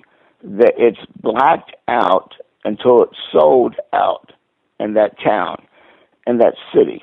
And then they hit the switch, like in Baltimore or Washington, close by, and now it's on the air because it's sold out. Well, I did the same thing for my fans. And when my guys said, we're at capacity, the last 3 days, no problem. I hit the switch. But at the end of the week, that probably cost well over $30,000 of lost revenue. And again, we live and we learn. And again, nice guys finish last most of the time. When you pay one person, then everybody expects. Well, tell me of one event in the world that pays $165,000 that has all of that cash readily available. There are none. Zero. Matchroom, much smarter than I, they wire transfer to the players 10 days to 2 weeks, and they get their money. Or they get post-date, or they'll get a check, and a lot of times it will be for a week after. As great as Matchroom does, they're so smart. I want to be like Barry Hearn and Luke. They spend a fortune on production, a fortune. I know how much, but I'd rather not say. It's their business, and they could stroke checks at the event, but they have to recuperate also, and they spend hundreds of thousands of dollars, let's just say that, on production, and it's pay-per-view. So they recoup, and then they wire, which is very smart. And with corporate America being in the building for the 40th anniversary next year, nobody will get a check from me or Roberta or Q Master Billiards or one of mine. They will get a check from the main corporate entity involved, who will be delegated through my attorney to hand a player their check, then they can go cash across the street if it's Bank of America, as an example. And that, because I don't want ever for my staff or I to go through the heartache, misery, and I don't blame the players. They all need their money. So I'm going to do one better. Rather than wire 10 days or post date 10 days, they'll get a check from the right corporation. There's 3 right now that we have. We'll make the announcement soon. But my attorney would delegate which one will be delegated to say, here's your check, and you can go to the bank right across the street right now. Well, hallelujah.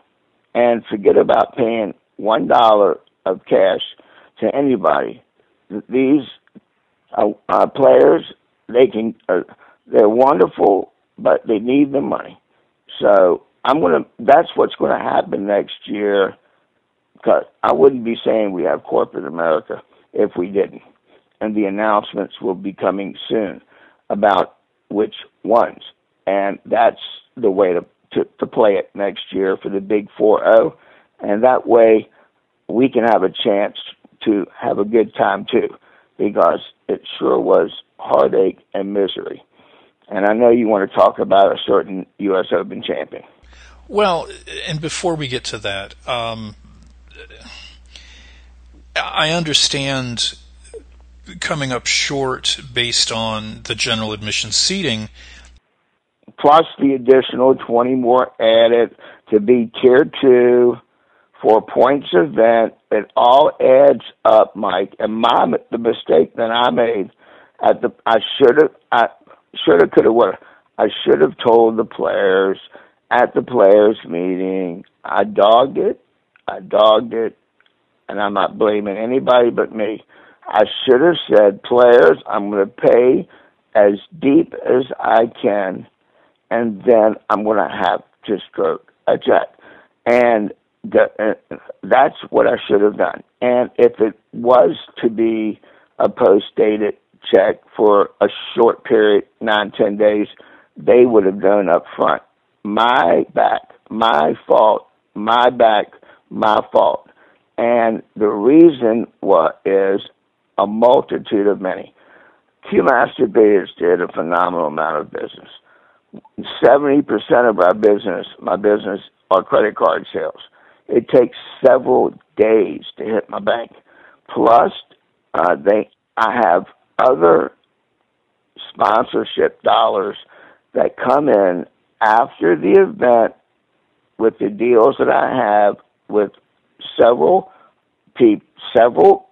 of billiard industry or otherwise involved in the event that do not pay until a week to 10 days afterwards.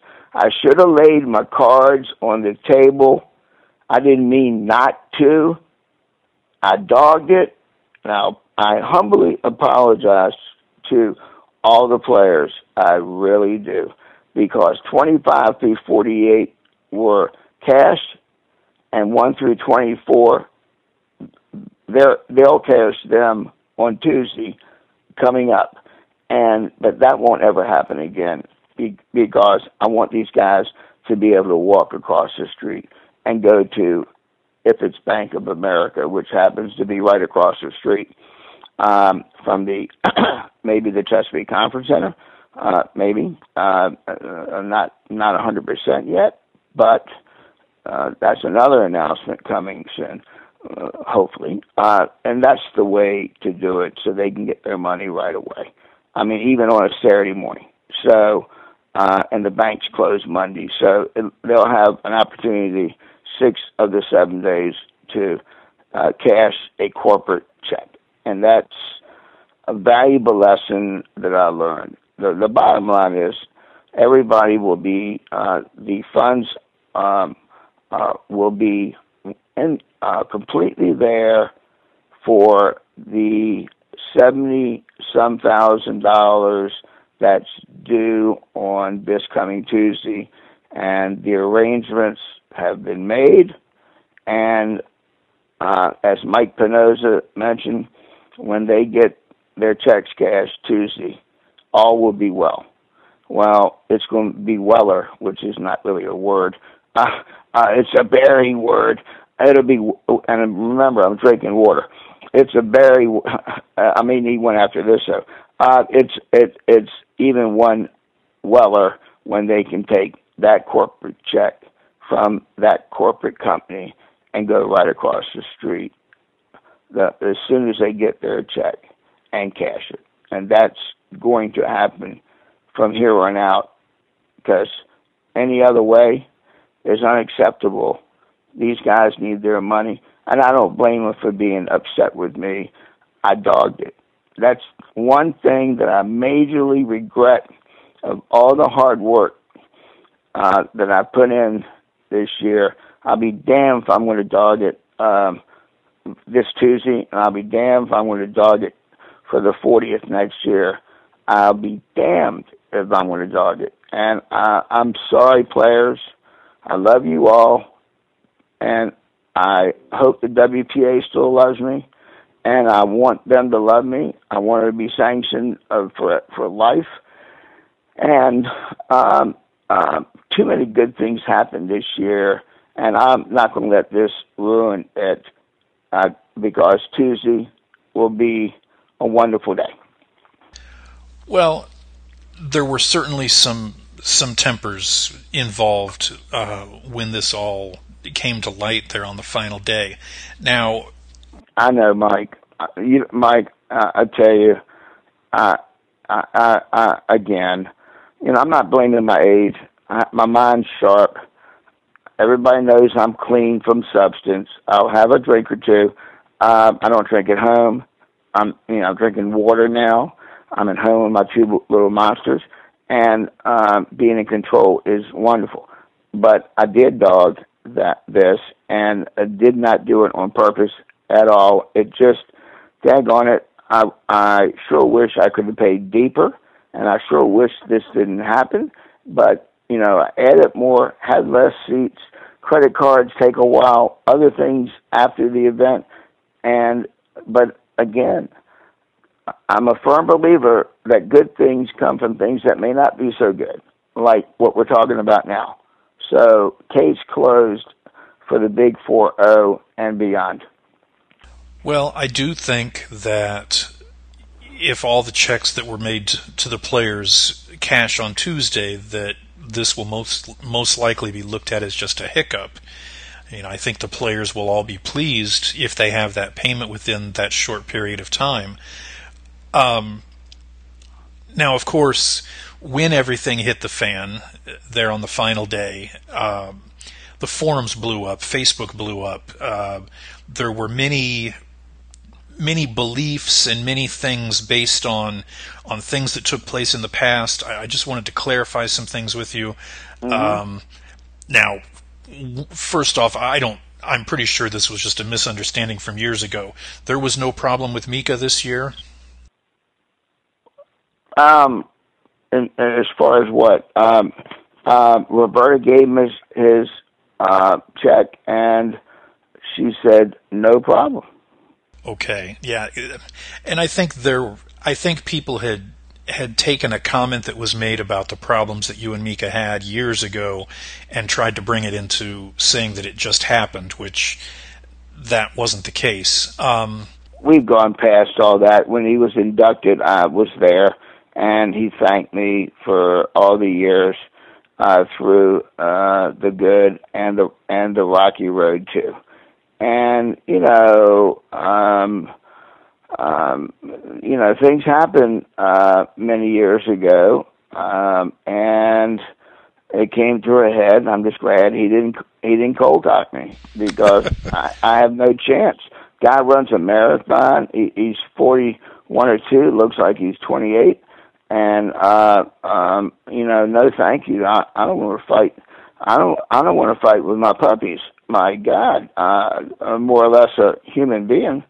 So no, but Mika and I had words, and I just, it's in the past, and we didn't kiss and make up, but we've hugged and shook hands and made up, and we haven't had a problem in over a dozen years.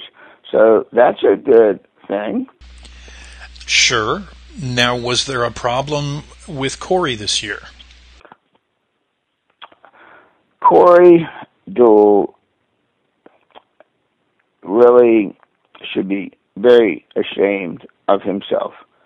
He's a U.S. Open champion. And Corey, I know all about making bad decisions at times. Corey made a horrible decision, thing. Corey was just, here's the sad part. When I was writing his check under the grandstands sitting next to Roberta, Corey had no idea if we were giving him a check or having him endorse this check and pay him in cash. He had no idea. All he saw was what we've been doing all along, is writing checks and cashing checks, and he knew nothing else. And Roberta and I had discussed what we can do cash-wise and what we can't. So while I'm writing his check, before I said a word about we're cashing it for you or we're not, you have to wait 10 days, none of that. Before he shows me his cell phone, and he's got his lawyer's name and phone number on there, and said to me, if you don't cash this check right now, I'm instructed to call my attorney. Wow. Wow. Now, again, he had no idea if that check was being handed to him or to hand to him to endorse and cash for him. He had no idea. And that's the sad part about it.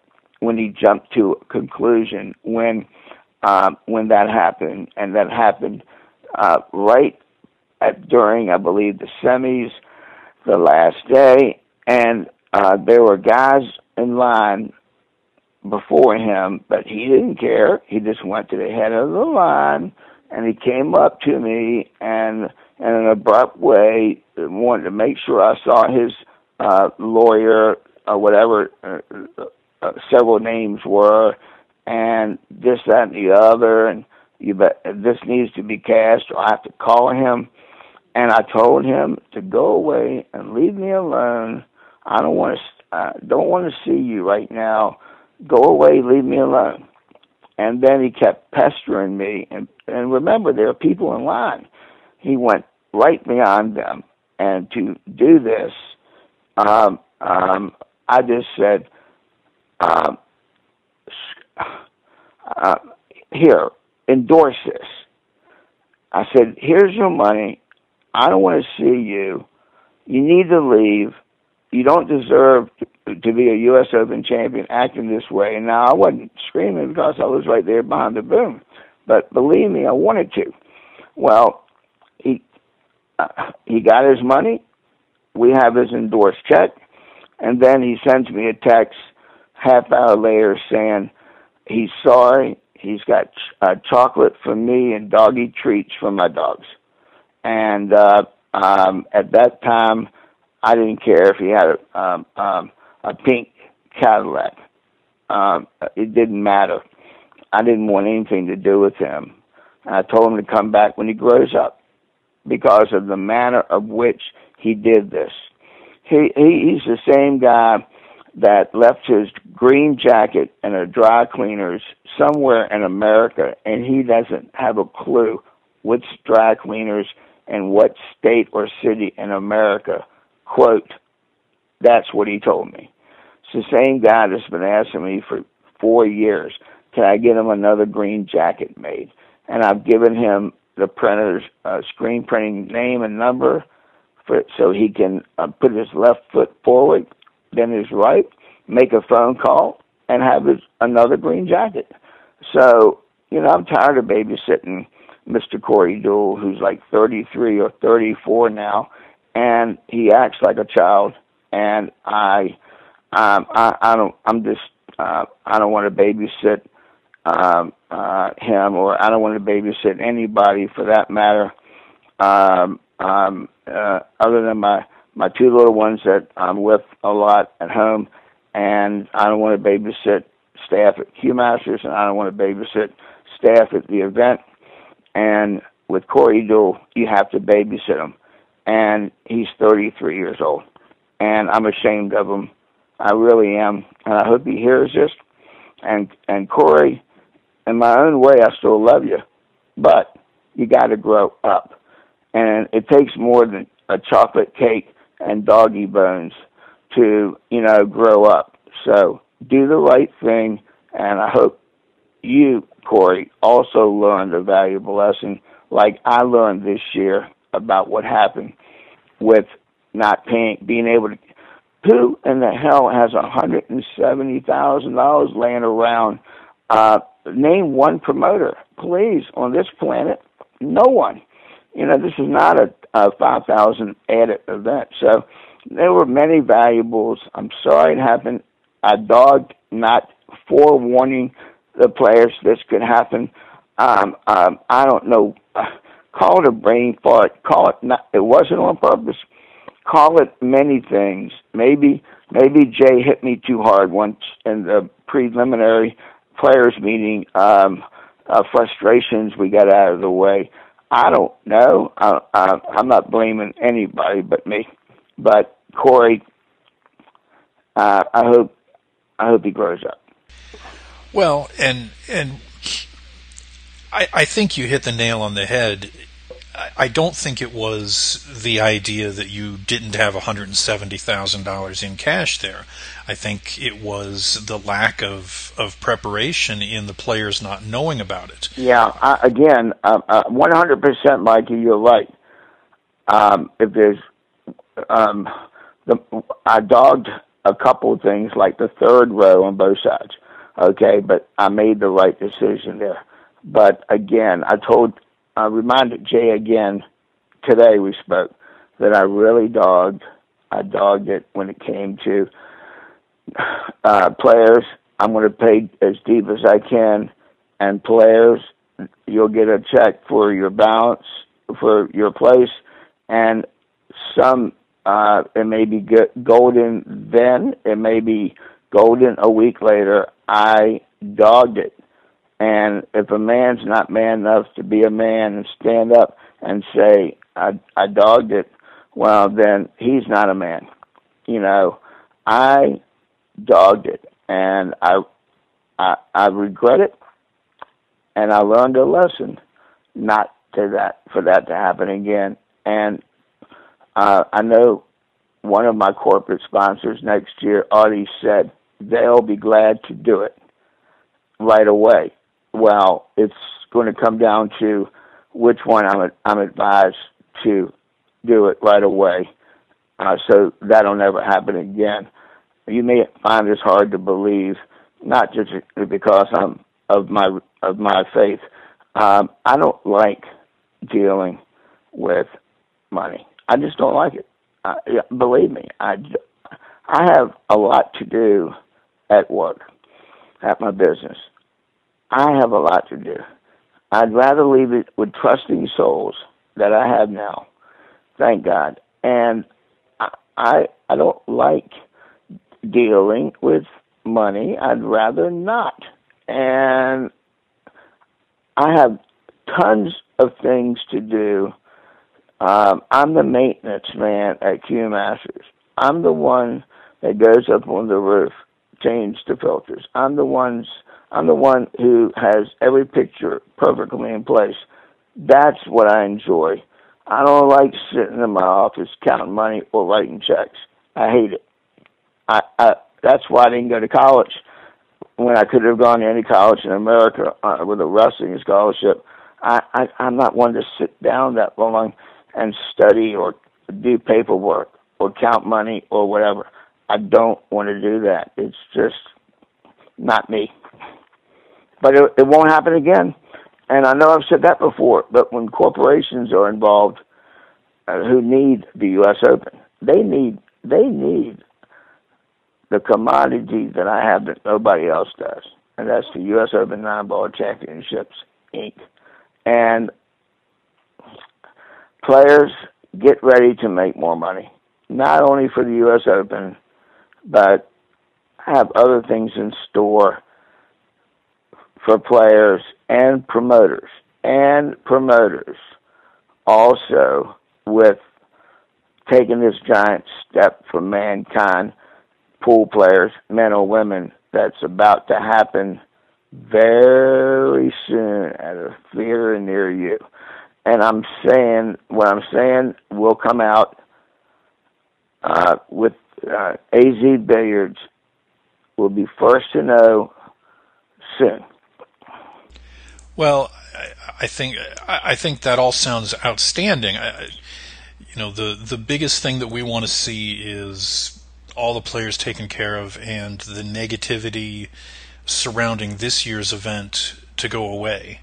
Well, and it will, Mike. Tuesday is only 5 days away, and everything's been handled, and they'll be able to walk into their bank or wherever and take care of business, and it'll all go away.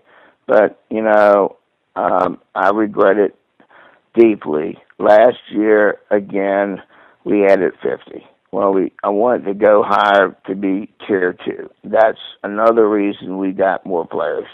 And then it hit me like a ton of bricks about the general admission. Johnny Archer and I put something together last year. Actually, I put it together with him where all of the funds of our money was in escrow and was supposed to be transferred into the U.S. Open account. And at the last moment, and I'm not really upset when I could be, but lo and behold, all of a sudden, the day the money is supposed to be wired into the U.S. Open account during the event, it did not happen. And we paid 25 through 32, and Johnny paid the other players out of his own personal account with our money that was wired into his account. And I'm not going crazy over this, but it was my money that was in there, and it should have been payable out of the U.S. Open account where it was all set up with Mr. Walsh for that to happen. I'm not mad at Johnny. I'm not mad at Mr. Walsh. The main thing is everybody got paid. My daughter, I miss her all the time. She was more upset than you can imagine because we were supposed to say thank you. We were, and no one else. Well, so that didn't happen properly last year.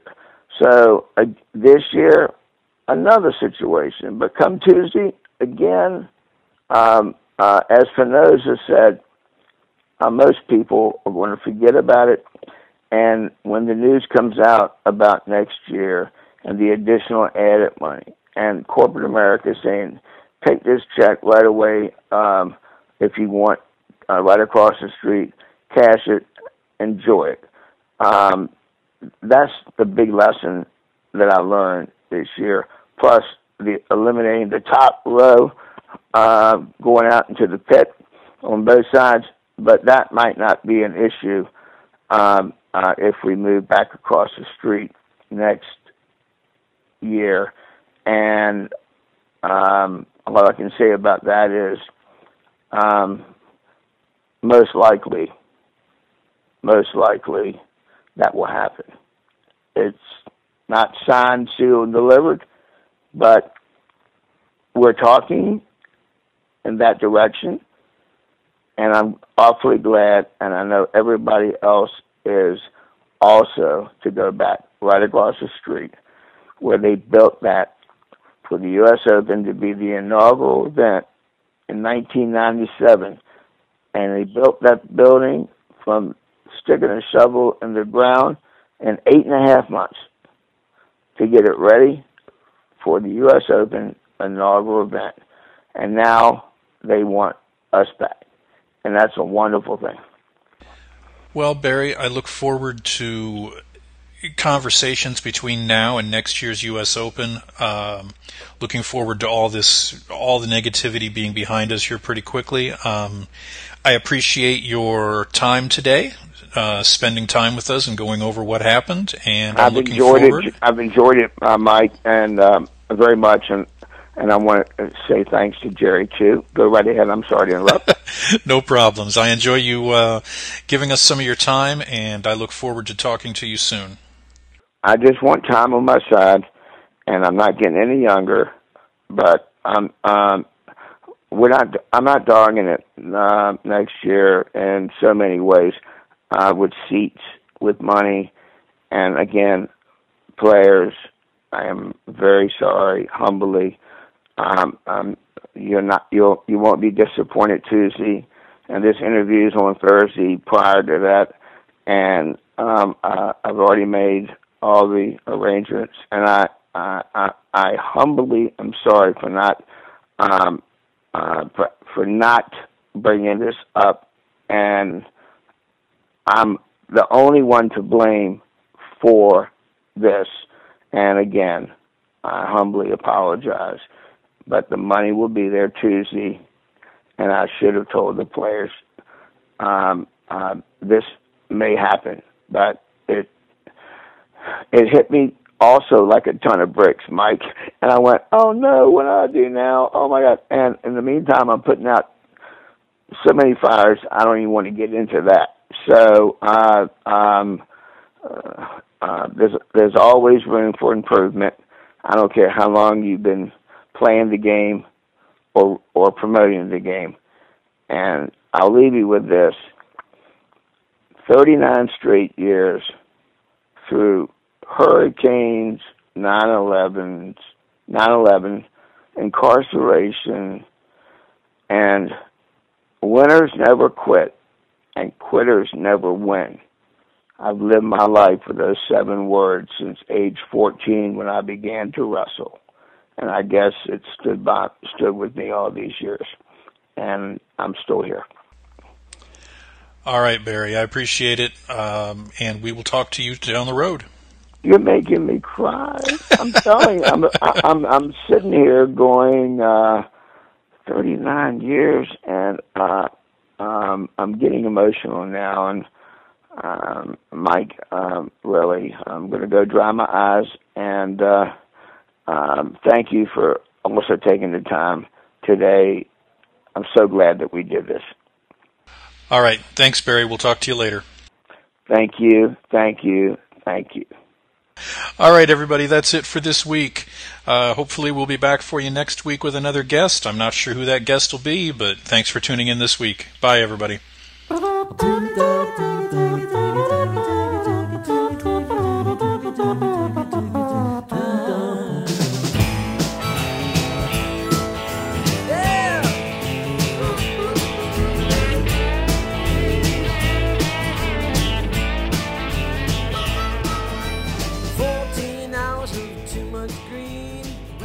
balls till it brings out the sheen. Searching long.